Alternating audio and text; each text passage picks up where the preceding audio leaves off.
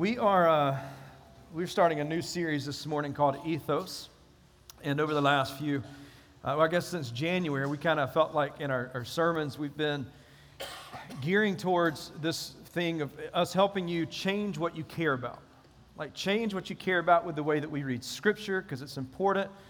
Change what we care about of being broken away from the bondage of sin and living in what true grace is, living in faith and not being caught up in works.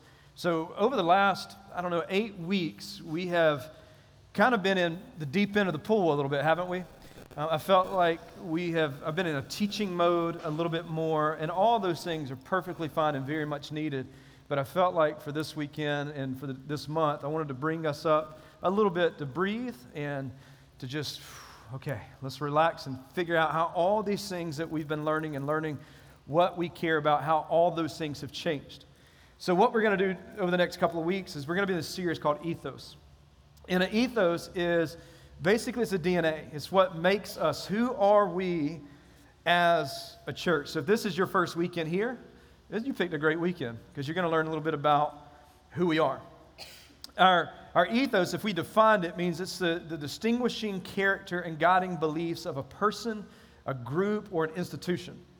In other words, the ethos is who we are. It's the DNA. And I think it's super important that if you're going to be a part of a church, to know what that church is about and know who they are, who we are, because when you know who we are, then you know why we do what we do and how we do it. It makes perfectly good sense. I tell a lot of people that you can't really do what God's called you to do until you know who you are in Him, because you get it backwards, because God guides and leads and directs. Now, as we work through these, a couple of things I want you to understand as we begin to look at what is our distinguishing character as a church. Like, where did these things come from? Did we just magically pull them out of the air and thought, this sounds really beautiful, let's use that? I just want you to tell you that there's 4 things that guide us as a body. And these 4 things were not just magical thoughts that appeared. They're founded in the Scripture and based off conviction of who we felt like this was the church that God had called us to be in this time. And so I want to jump right into it and just get right into it. You guys good with that? Yeah. So y'all are more excited about potluck than this. That's fine. I'm not offended. Not offended. I hope you get stomach aches at the potluck. It's okay. Just kidding. I love you. God will heal that. Anyway, here's our first one. We say this. It's not about us. It's all about Jesus. That's our first thing. Well, Robbie, that sounds so simple. Yeah, it does. But a lot of people mess that up. A lot of people mess it up. Let me give you the little inscription. You can go on our website. We have all these, but we wrote a little inscription under every one of these. So it's not about us. It's about Jesus. As a church, we love Him, and we love what Jesus loves. We are people that have found hope in Jesus. This is not a religion to us. This is a relationship between us and holy God. Everything that we do in our lives and everything we do at this church revolves around the fact that when we were still sinners, Jesus Christ died for us. And because of that, because Jesus did that, there's a reaction to the way we respond to that. And our response is now we strive to give Jesus all of us, because we are the body, we are the church. So in everything that we do, Jesus is our only focus. We could stop right there and say, that's it. Good morning, glad you're here. That was the sermon. Let's pray and let's move forward. But there's so much more than that. Because like I said, as simple as that may sound, that gets convoluted and so messed up. We take something that is so simple to say this whole thing is about Jesus, and we begin to make it more about us. Churches begin to, as they grow, what happens is they'll move away from a mission and they move towards maintenance mode. Because there's certain maintenance that has to happen to keep the machine moving. Can I just tell you, this is not a machine. This is a body. And sometimes the body hurts. Sometimes the body grows. Sometimes the body's healthy. This is His body. This is not going to be us moving into maintenance mode, because we are on a mission. We are a mission that just happens to have Sunday morning gatherings. So we say it's all about Jesus and not us. But our natural tendencies, I know mine is, so I'll just be honest, is to move towards being self-centered. Anybody else have that? Is the person beside you like that? Don't point. Don't answer that out loud. But that's what as soon as I said that, some of you thought, I hope the person sitting beside me understood that. But it's a natural tendency in it to be self-centered. We do it in everyday life. We just have this moment that we think, well, I'm just going to cut a corner here because it's about me. I'm just going to be selfish and not go help do that. I'm not going to do this because right now I just need me. I just need me time. I know I could go, that person needs to be prayed for, or that note needs to be written, or that encouraging text. But, honestly, I just don't want to open up that right now because I just need me time. Me time. And we have this tendency that we drift towards those things. And what I have learned is that it is impossible for me to make much of Jesus if I am making much of myself. When it's about me, it's not about Jesus anymore. When I'm trying to build a name for myself, who am I kidding? He's got the greatest name among all names, and I'm trying to build a name for myself. It's about Jesus' name. So I can't make much of Jesus if I'm making much of me. You can't make much of Jesus if you're making much of you. I think one of the hardest things to balance here is we all want to be used by God. The problem is bragging about how God's using us. Well, look what we did. Look how many people we have showing up. Look how many people we have in small. Who cares? Like, our metrics as a church is not based on how many people sit in this room. Nowhere in the New Testament did I ever read Paul going, hey, John, how many people you got showing up to your church? Because it wasn't a big deal. They weren't looking for church attendance. They were looking for involvement into the body of the kingdom. Who's being discipled and who's replicating that? Because when you're about Jesus, you're about discipleship. Because you want people to know there's a life that he has given us to live and to follow in his example because of what Jesus has done. You need to hear the story too. It's the gospel. And we get so comfortable within ourselves. This is why John says in John chapter 3, verse 30, he says that I must decrease, Jesus has to increase. Because he knew that both of them could not increase at the same time. So if I increase, Jesus decreases. If Jesus increases, then I decrease. Because if you read the letters of Paul, there's this thing called the trajectory of Paul. When he begins writing, he's just a sinner. But the more time that he spends in the church and with the body of Christ, his writings go from being, I'm just a sinner, to some of the last words Paul says is, I am the chief of all sinners. Because the closer he got to Jesus, the more he realized who it was really about. This is why it's so important for us to spend time in the Scripture. This is why it's so important for us to get away from the law and live in grace. Because when we live in grace and we live within the Scriptures of the living Word, we draw closer to Jesus, and a little bit more of us dies every day. That's what he's talking about. You got to die. Take up your cross. You got to walk this to die to self so that Jesus and Jesus alone is glorified. So what I want us to do is break down Colossians chapter 1, starting in verse 15 through verse 23. So if you have your Bibles, you can open that. If not, we're going to have it on the screen. But to set this up, in this passage, Paul is writing this from a prison cell in Rome. Okay? So, and not like a big, nice, fancy jail cell. I'm talking like probably the size of a porta potty type jail cell, and probably under the same conditions too. So Paul's writing this letter. I mean, he could be complaining right now. He could be, I don't even care. I don't have time to write this. I'm just going to sit here and just complain the whole time.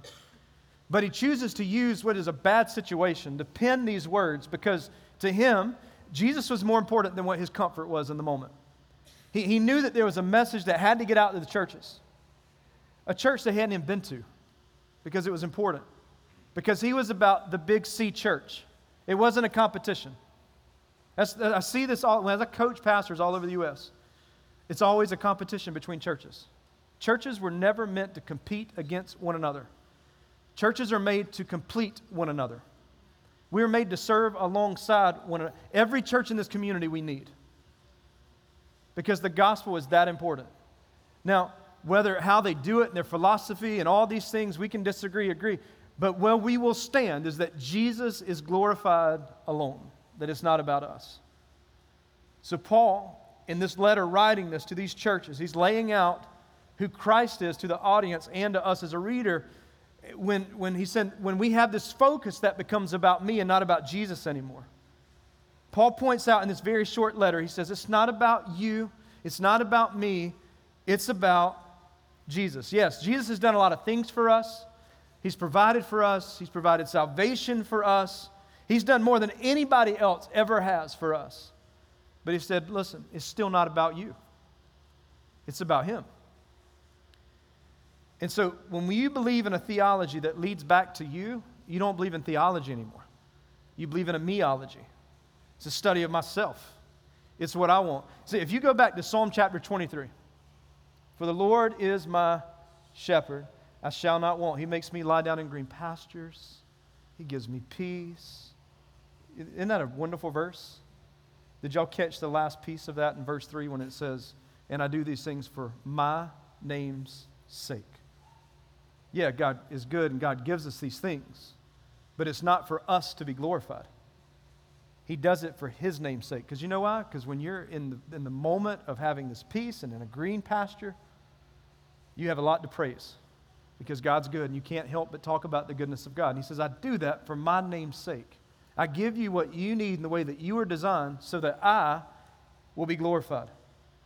So in Colossians 1, Paul's moving us away from me theology, and he's guiding us back to making this about Jesus or becoming Jesus-centered, Jesus-centric here. Because Paul knows that beginning in verse 15, when he writes this, in the midst of the church, they are ripe with heresy that has come in. We saw this in the book of Galatians, false teachers. There's always going to be a false teacher to come in and try to knock you off the right theology, always. So he begins setting this presence. Now understand, as we read this book, here's what should happen when you study Colossians chapter 1, 15 through 23. Every verse should make you feel a little bit smaller in comparison to who God is. Because what he's trying to show you is we're not much of a big deal as we think we are in comparison to who Jesus is. We are who we are because of Jesus. And he says this, he, Jesus, is the image of the invisible God. He's the firstborn of all creation. For by him all things were created, in heaven and on earth, visible and invisible. What is he saying? Things that you see, he made that. Things that you don't see, he made that. He's the image of all these things. He was in these things, all these things were created. And he says even whether they're things on thrones or dominions or rulers or authorities, read this word with me. What does he say? All things were created through him, and what's the last statement? What is Paul trying to say? You're not as big of a deal as you think you are. Like Jesus created you. He made you with purpose to serve him. When we're great, it's because Jesus is greater. So Paul here uses this term firstborn. And in the language, it can mean a position. We actually get our word prototype from this word. And so when Paul uses the phrase firstborn, he's saying Jesus is, he's the prototype of all creation. In other words, he's the template on which all things were made. Because in the beginning, everything was working in order the way it was supposed to. We did not deal with cancer. We didn't deal with fighting with spouses. We didn't deal with racism. We didn't deal with these issues because they didn't exist because everything worked the way that God had designed it to. And then in Genesis chapter 3, the enemy comes in with temptation and sin enters the world, and now all these issues that we have are now results of sin that we deal with. And what he's saying was in the beginning, the template that all things were created on was perfect. Paul's saying, you were created by Jesus and for Jesus. That would be his summarization of that piece. It's important to remember that Paul is asserting the truth that Jesus is God. This is the thing that the people of Israel, the Jewish people, ignored. That he's not just another Messiah. He is the Messiah, the only Messiah. He is God in the flesh. And then many would say that that's not true. Even to this day, many Jewish people are still waiting for the Messiah to come and rescue them. And Paul is preaching this of no, all things were created through him. He is the Godhead. He is this Messiah. All things were created through him and for him. And if we admit it, it's kind of embarrassing how easily we as believers can move away from our dependence on God for salvation, and we can begin to seize and take over his role as Lord, and we become the CEO of our own lives. and we begin to dethrone him from his rightful place in our lives. You know, we lose sight that what is going on in the world is much bigger than what we will ever see or experience, because we don't see things the way that God does. So even at our best, as we pursue living this godly legacy, even at our best, knowing that life is eternal, you and I can still be self-centered individuals instead of being God-centered. We have to fight it. I mean, does anybody agree with me on that? We just have to fight that of not being self-centered. I read a blog this week by author Jared Wilson, and he talked about self-centeredness, but I love what he said when he says, I wake up this way. Self-diagnosed. I wake up this way, and I bet you do too. We wake up in self-sovereignty mode. Then we get frustrated because we keep running into people who think they're the center of the universe. Anybody else? He says it's frustrating. But what a splendid mercy, even a severe one. Then when Jesus gives us a hard shove out of our own makeshift thrones in all of our little planets that we set into orbit all around us. What is he saying? We have to be reminded that we don't sit on the throne. Jesus does. And yeah, people are going to aggravate you, and there are people that are going to think they're the center of the universe. But it doesn't mean that it's not our job to dethrone them. Jesus does that. Our job is to love, pray for them, ask him to please move in their life, and please move in their life rapidly, or give me more patience, one of the two. You know, the message of Christianity proclaims that Christ is first above all things. It's first above all things. It doesn't mean that you're not important. It doesn't mean that God doesn't care about you. He absolutely is in love with us as his people. Matter of fact, he said there's nothing that you or I could do to ever make him love us less, because he loves us. And what he's telling us is, it's about me though. When you serve me as your God, as your Savior, your life will work the way that it was designed to work, and you will be everything that you have been designed to be. But at the basic root of all of this is sin. We all have a sin problem. If sin is any feeling or thought or action that comes from a heart that does not treasure or put God above all things, the bottom line of sin and the root of all sin is such a heart that prefers anything above God, a heart that doesn't treasure the things of God. Sin runs right alongside of idolatry, of putting things over who God is. And the sad part about it, even as his church, even personally speaking, even from my own heart, that nobody in the universe gives Christ enough honor that is due to him. We all fall short of that. And it's a thing that we have to fight. So even though Jesus is this preeminent creator, we all have chosen to worship and serve the creature rather than the creator. We do this in our personal lives. We do this in the church, where we will put, these screens are way more important than anything else, so we got to get these screens up and we got to get microphones. We don't need all this stuff. We could sell it tomorrow and burn the trailer. Because if Jesus is here, we have everything we need as a church. We are not dependent on equipment, on experiences. We are dependent on the Holy Spirit, because if he doesn't show up to this place, we are toast. When I talk with pastors that are asking, how do we grow churches? Do we need this? Do we need that? No, what you need to do is get on your face before a holy God and ask the Holy Spirit to intervene and move on your behalf and do what he tells you to. If he tells you to buy lights and smoke and whatever else, fill in the blank, and that's what the Holy Spirit says, go do what Jesus told you to do. But if he tells you not to, just be obedient in what God has called you to do. Paul says in verse 17, he's driving this point deeper.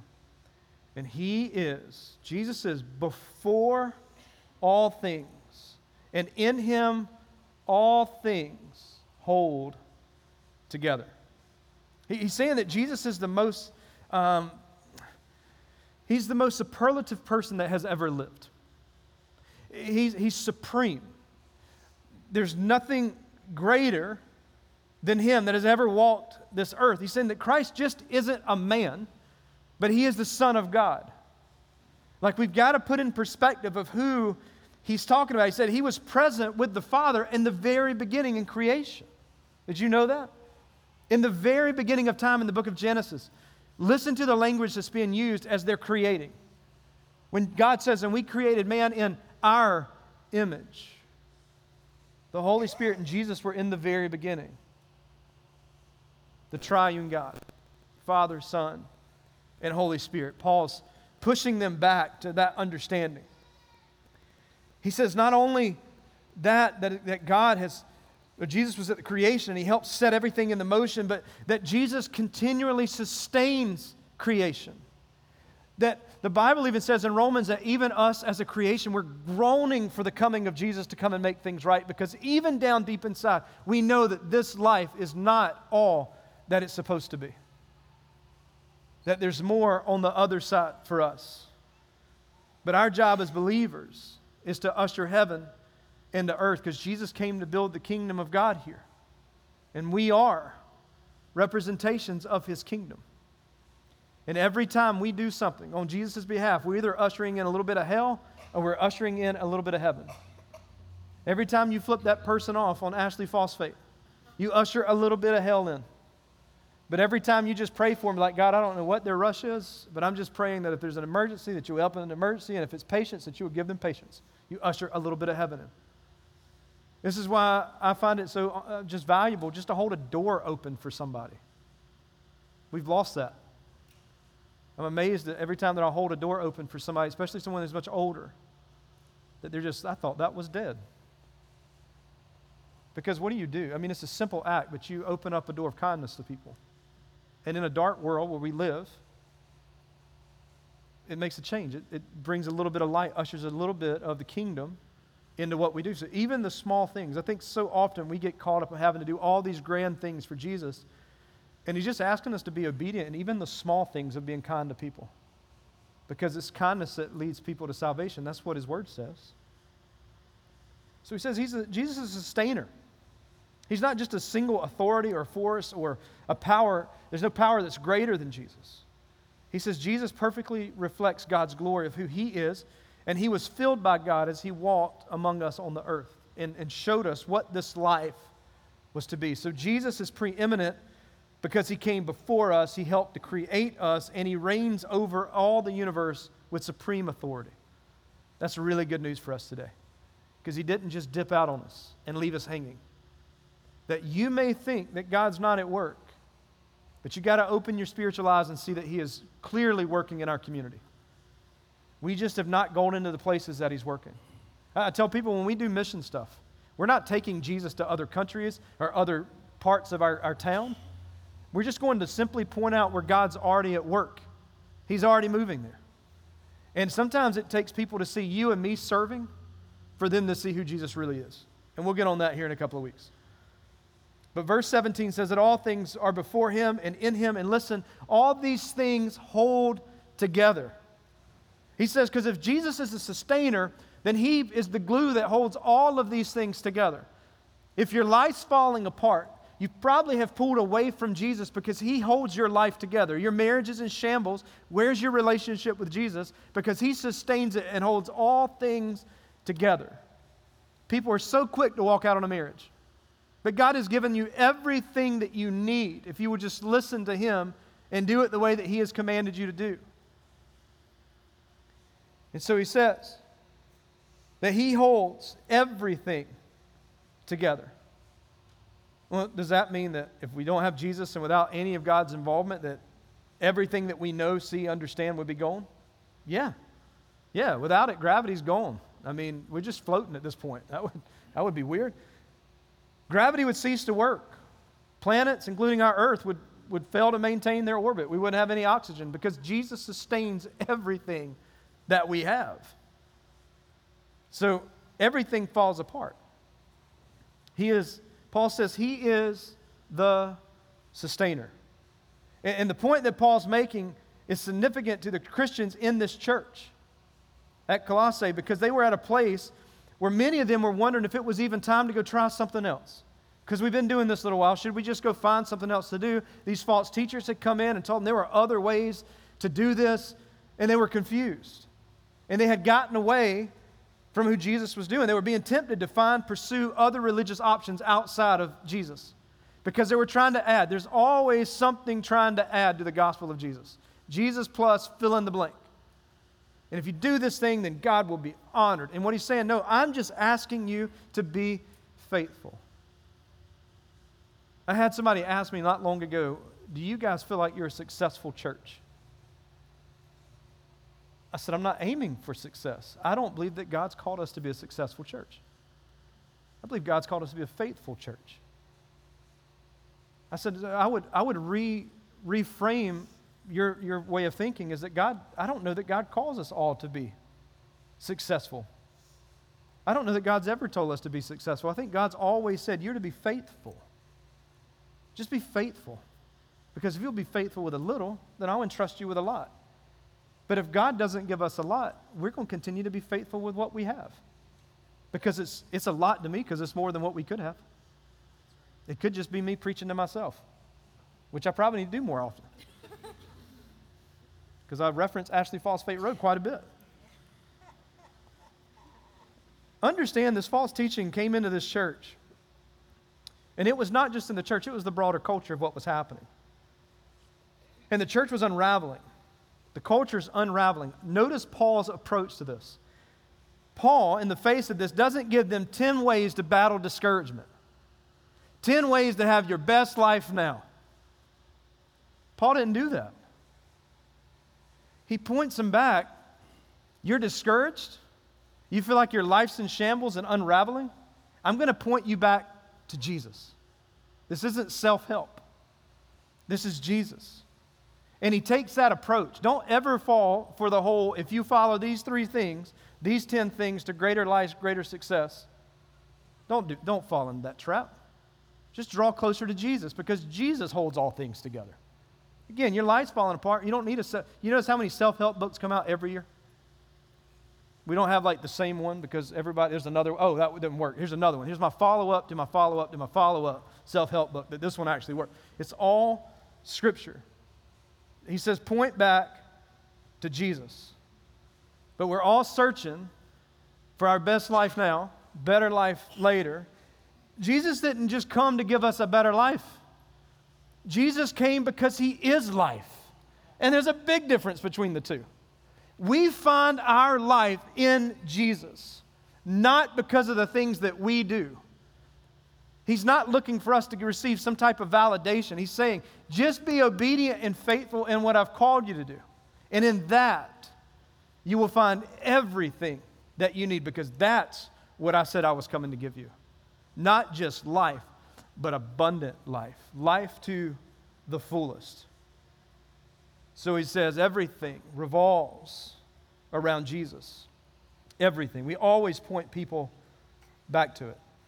I find it interesting that Paul sets this letter up. When you look at verse 15 through 17, he sets up the major theme of those verses to be the supremacy of Jesus over all of creation. But he changes the theme in these next couple of verses when we start in verse 18 through 23, and he's now given his supremacy over redemption. And he says this, and I want you to pay close attention to this next verse. This is the verse that many people in the church, leaders, pastors, attenders, have seemed to have forgotten and walked away from. He says this, and he is the head of the body, the church. I want to read that one more time. I feel like I'm about to get amped up. I'm trying to take a breath. He is the head of the body, the church. He is the beginning. He is the firstborn from the dead, and that in everything he might be preeminent. I'm going to get on a soapbox for a second. Is that okay? Somebody prayed for me this morning and said, I pray that Robin go off script. So, in Jesus' name. Who's the head of the church? Not a trick question. Who's the head of the church? Jesus. Well, I thought you were. You're the pastor. Jesus is the head of this church. I just work under him and do whatever he asks me to do. The church is his bride. And we are a dirty, cheating, scandalous harlot And He loves us. And He loves us unconditionally. The church belongs to Jesus. It was His blood that was shed for us, not mine, not yours, not any celebrity. It was Jesus' blood that was shed so that we can gather here this morning under His banner, under His name. But unfortunately, somewhere along the way, some pastors and leaders and church attenders have hijacked what the church is supposed to be. The pulpit has turned into a fashion runway of trying to get on preachers and sneakers. God doesn't need you on preachers and sneakers. He doesn't need us to turn this house into a business and into fashion trends. What He needs is for godly men and women to stand boldly and preach the gospel that changes lives. That is what we're missing.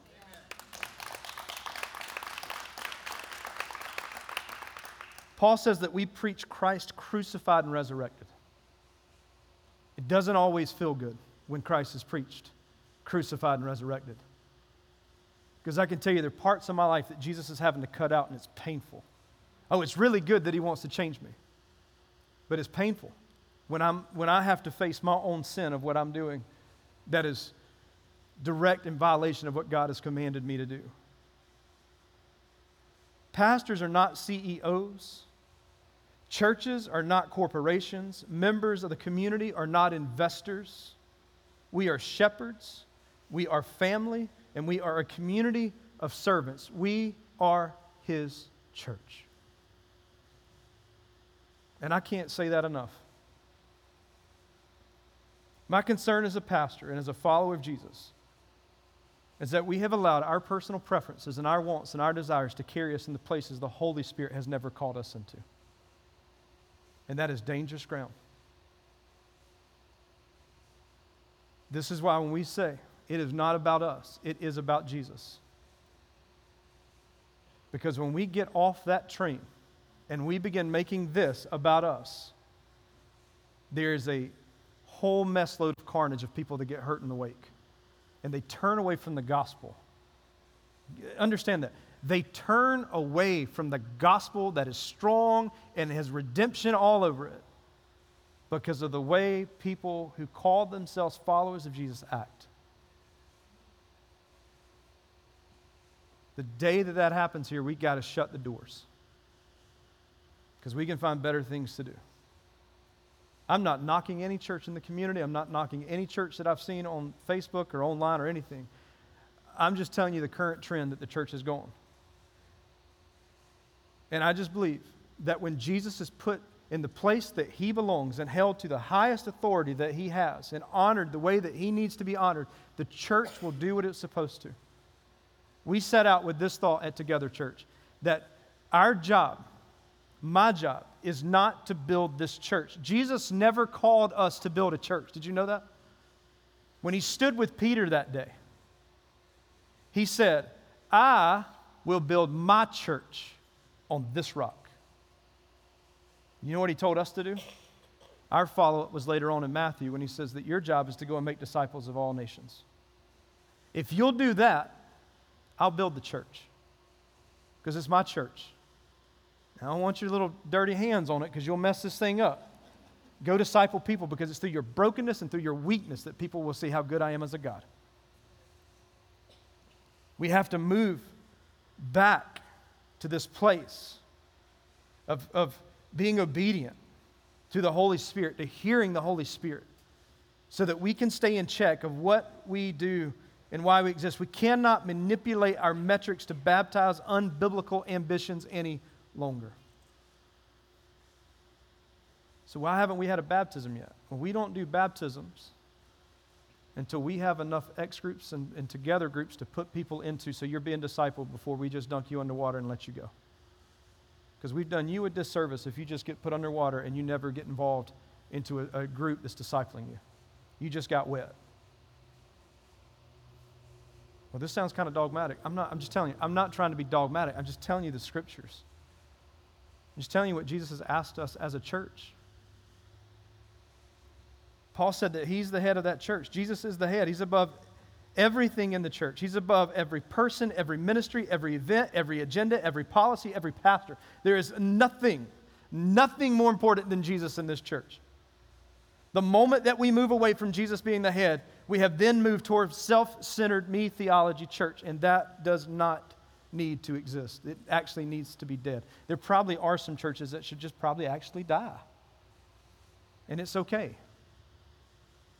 But there also are some churches that just need to get Jesus back, and they're going to do incredible things.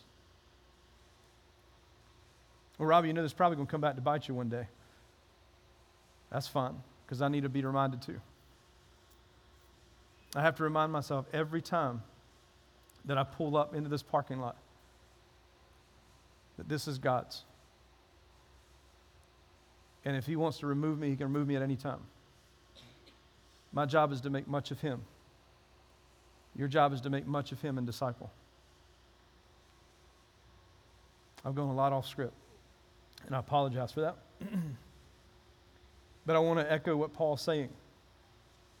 If we don't do these things, we don't keep Jesus first, we are just a resounding gong making a bunch of loud noise. And people aren't attracted to loud noise. Jesus is the most attractive thing that we have here. I mean, our chairs don't match. Our pipe and drape blows in the wind. We use tracks with drums in them because we don't have a drummer. That's not attractive at all. It's kind of like showing up and seeing your prom date for the first time going, oof. But you show up and you encounter who Jesus is here. And that's why we want people to keep coming back. I want you to leave this place talking more about Jesus than what happened here. Just because that's my heart. So Paul says, be a church that puts Jesus first. Die to yourself. Make Jesus shine. I'm going to skip a bunch of notes here because I want to get into this last piece. Colossians chapter 1, 19 through 20 says, for in Him all the fullness of God was pleased to dwell, and through Him to reconcile all things to Himself, and whether on earth or in heaven, making peace by the blood of the cross. Through Jesus, every person can experience reconciliation. See, that's something that you and I can't do. We can't give people salvation. Did you know this? We can have thousands of people showing up here if we want to. There's all kinds of guides on how to get thousands of people to show up in this gym, which would be miserable, by the way, because we almost out of chairs. We can get thousands of people to show up here. I mean, I can do that. You can do that, right? We can do that. We could put 1,000 people into small groups. We have systems that say, oh, well, if you do this, then this, people will show. We can say things. We could do that. We could have 1,000 people get baptized in no time. We can do that. We can do all of the, you and I can do all of those things. You know what the one thing that you and I cannot do? Salvation. I can't do the work of the Holy Spirit. That's what Paul's saying. Don't get caught up thinking because you did all of this, that your small group is growing. It's the talk of all the groups. What he's saying is, you did that, but you don't create salvation because that's the thing that I do. And he's saying, it's by the blood of the cross. It's Jesus making this reconciliation. Last verse right here. Catch this, because remember, Paul is slowly bringing us into this place. And he really hits and stings us hard right here. He says, and you, now it's personal. You who once were alienated and hostile in mind. You who were far from God. Hostile towards God. Other scriptures even say that you and I were an enemy towards God. Look what he says. We're doing evil deeds. He has now reconciled in His body of flesh by His death in order to present you to be holy and blameless and above reproach before Him. If indeed you continue in the faith, stable and steadfast, not shifting from the hope of the gospel that you heard, which has been proclaimed in all of creation under heaven, and of which I, Paul, became a minister. He's saying, this is why I exist. God has called me, and He's called you to proclaim the fact that He wants to reconcile all things back to Himself, back to the original template and the prototype called Jesus. And He tells us that I paid such a high price for you so that you could be holy and blameless and above reproach. Because without Jesus, I am not holy, I am not blameless, and I'm definitely not above reproach. I can't do that to change that within me. The Holy Spirit does. So all of us deserve God's wrath because we rejected His worth. After living a perfect life free from sin, Jesus died this excruciating death on a cross, receiving death for what you and I deserved. That's grace, by the way. Getting something that we didn't deserve at God's expense. If you consider the seriousness of your sin by pondering what Christ had to do in order to save you and me, Christ, the Creator, being crucified, the preeminent one being persecuted, the supreme God-man suffering, the King of glory being crushed. It took the death of Jesus, the one and only Son of God, to cancel our debt and our sin. How can we walk around thinking this is all about us? So ultimately, not even the death itself could defeat Christ. The Father raised Jesus on that third day. He raised Him from the dead by His Spirit, and He seated Jesus at the right hand, which is the hand of authority. And through His death and resurrection, Christ is redeeming and reconciling hostile sinners to Himself. And we share that message of the gospel. That is the good news this morning. Christ becomes first in our lives when we realize that He is greater than everything else. So here's where I want to end today. Why do we have the value? Why do we have the ethos of saying it's not about us? It's all about Jesus. Because He paid such a high price for us. Because He is God.